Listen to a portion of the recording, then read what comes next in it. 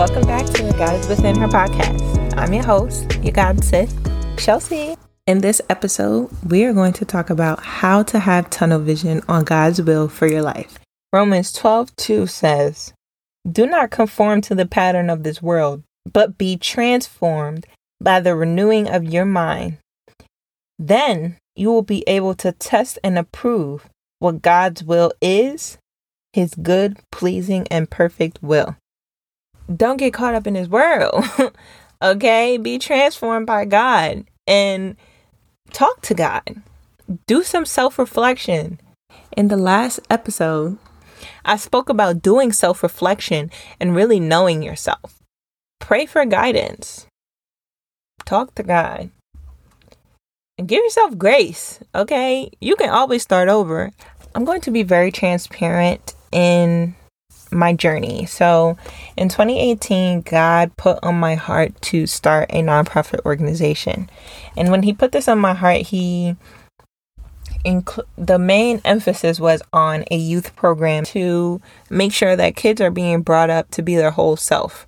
Right now in America, the main idea and the main thing that kids are going to school for is to train them to be in the workforce. And it's important for everyone to be able to know themselves and to be able to develop their talents and their passions. He put on my heart to do community events that would bring those people together and also fundraise for the program. When I started the business, what really took off was the community events. The community events was popping off. Everybody was coming to the events. Partnerships were popping off. The name was getting out there. So I'm like, all right, the people are responding to this. Let me do more of this. Totally got me off of my track. And it took for me to actually be still and to realize, hold on, in 2018, God gave me a youth program. However, everything, there's a season for everything. And everything is not for right then and there. And that's really the beauty about God. He's always there. You can always start over. 1 John 2:15 says, "Do not love the world or anything in the world. If anyone loves the world, love for the Father is not in them." Okay? In both of these scriptures, it lets you know we are not here for the world. Yes, we are here to serve the world, and we use our gifts for others, to serve others, but the world. Now, I think it's very crazy how the world was built on evil, taking over land, having to actually make money. If you think about it, like, I'm a very logical person, so I think about these things. I'm like, why do we have money? Oh, we had to make money because people weren't keeping their word. People were being deceitful. They were betraying others. And so, money was made because we could not trust each other. And a handshake and a word of mouth, verbal agreement was not enough. Insert money here. Insert business contracts here. This world was built off slavery.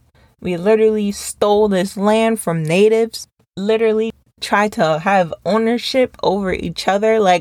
I chose those two scriptures to share with you because do not be of this world. Be transformed. Okay?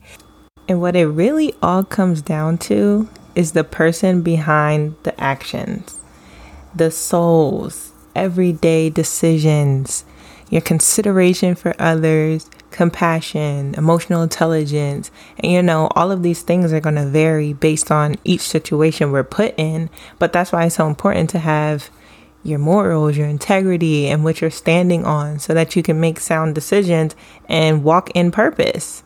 Number one, how do you keep tunnel vision? Knowing your purpose. How are you going to have tunnel vision on something you don't even know what you're having tunnel vision on? Okay.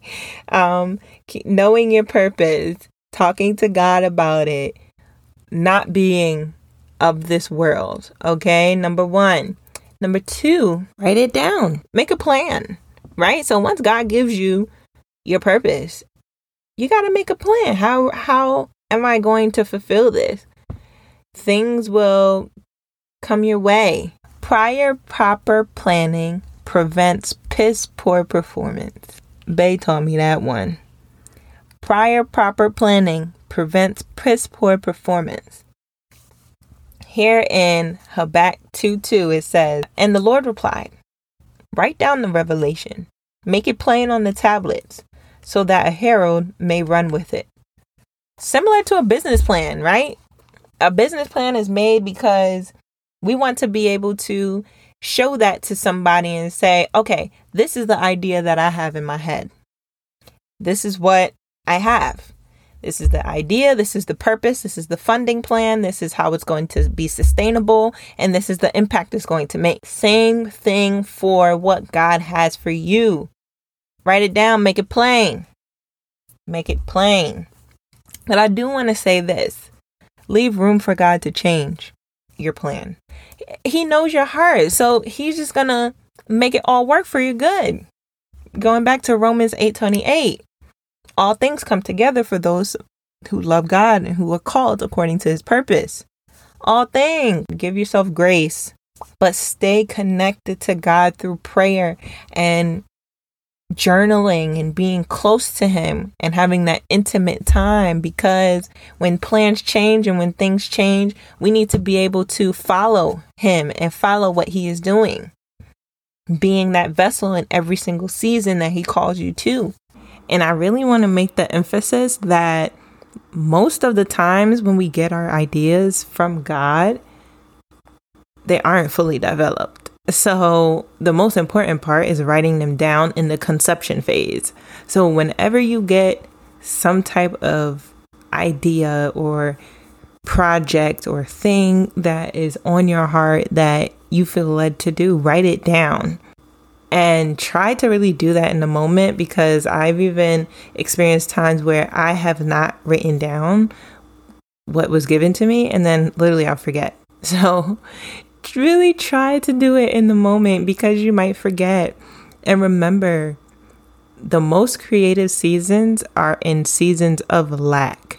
So when you feel like you do not have the resources, that's when we use what we have around us to get through whatever we're going to and to solve problems. That's how inventions are made. And like people, we are so smart and creative, and the world tries to limit that.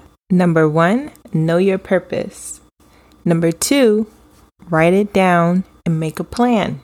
How are you going to carry out what God just placed on your heart? And lastly, number 3, develop a routine so that you can stay that course. One thing that Bay has introduced to me is a 90-day plan. And this is literally planning your life for the next 90 days in accordance to what God has placed on your life for that year or for that time, whatever. But the point of the plan is to stay accountable. There's only 4 quarters in a year. So that's 4 90-day plans.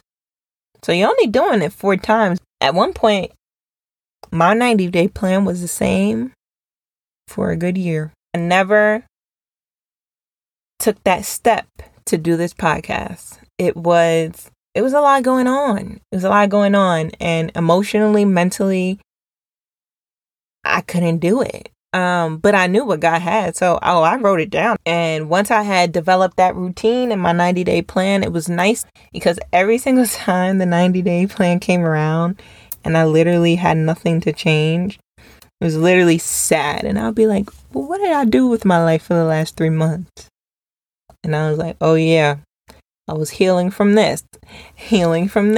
And it really allows you and to keep what God gave you in the forefront of your mind. Matthew 14:28-31 says, Lord, if it's you, Peter replied, tell me to come to you on the water. Come, he said. Then Peter got down off the boat, walked on the water, and came to Jesus. But when he saw the wind, he was afraid and began to sink, and cried out, Lord, save me. Immediately, Jesus reached out his hand and caught him. You have little faith, he said. Why did you doubt? So I brought up that story because Peter asked for a sign. Peter said, God, show me it's you. Let me know it's you. God said, all right, come. All right. So then Peter was like, all right, boom, on my way, come in. Then the wind came. All of a sudden, his logic started kicking in. His mind started going. His faith started to dwindle. Then you know what happened? He began to sink. That's exactly what happens to us. When it's a God-given idea, they are faith-based ideas. So there's no limits. And so therefore, they're contradictory to logic. So I already said before, like, logic tells you, oh, we have to see it to believe it. But no, this, for faith with God, you have to believe it to see it. Like, you have to believe it before it happens. That's the only way it will come to pass. And most of the time, you're going to feel like you're crazy. Like you're an outlier. No one is going to believe you. And that's okay. It's not for them to believe. It's for you. Keep your heart on God. Because there's going to be things. There's going to be people that tell you, no, that's not right. There's going to be movies, shows, books, the whole nine. And it's so important for you to stay grounded in what God has told you, because any little thing can come and distract you from what God has for you. And you'll be sinking like Peter in the water, trying to find Jesus. And the thing is, Jesus lifted out his hand. He reached his hand out and said, all right. But he said, dang, you don't have no faith? Where's your faith? But his logic kicked in once the wind started blowing. He said, oh, shoot, I'm on water.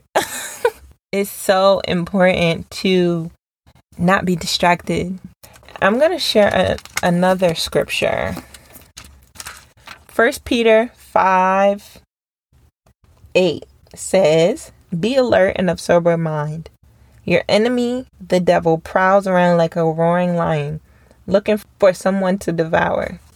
Satan takes your weaknesses and uses them against you. It's so important to use your discernment in all situations, because you have to know if something is coming from God or it's coming from an adversary enemy with another intent, another thought process. Like, people will come to you and present things one way, but really have ulterior motives. And so therein lies discernment, prayer, because we cannot know everything. And when we're making our daily decisions, we have to make decisions that are aligned with our purpose. An opportunity isn't always a blessing. Take time to pray on things and wait. Don't be so quick to respond. Make decisions in your purpose. Walk in your purpose. The devil is always going to try you. He knows what you love. He knows your weaknesses. He knows you. He watches you. He's lurking, literally lurking, trying to find ways to bring you down and to take your faith off of God. The devil was lurking. He wants your spirit. He wants you to worry. He wants you to be in chaos and not at peace. Don't let him. Don't let that logic kick in like it did for Peter.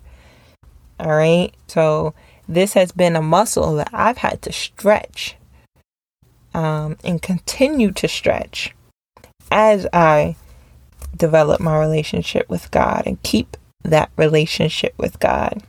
So yeah, lastly, develop a routine. Like I said, my routine and my way of accountability is this 90-day plan. It has helped.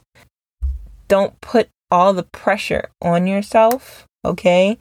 To complete that and within the 90 days. Like, listen to your body, listen to your spirit, listen to your heart.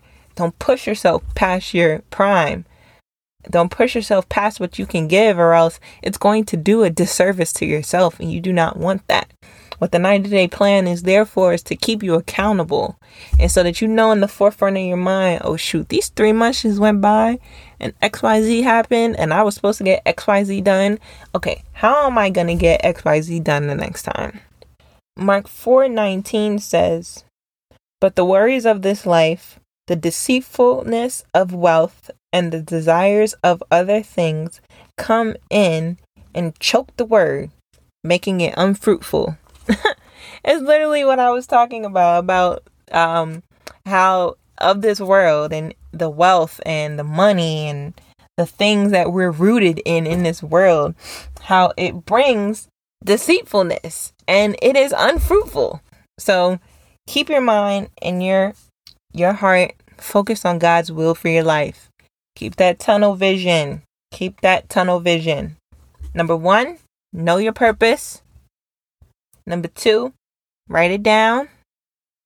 And number 3, develop a routine.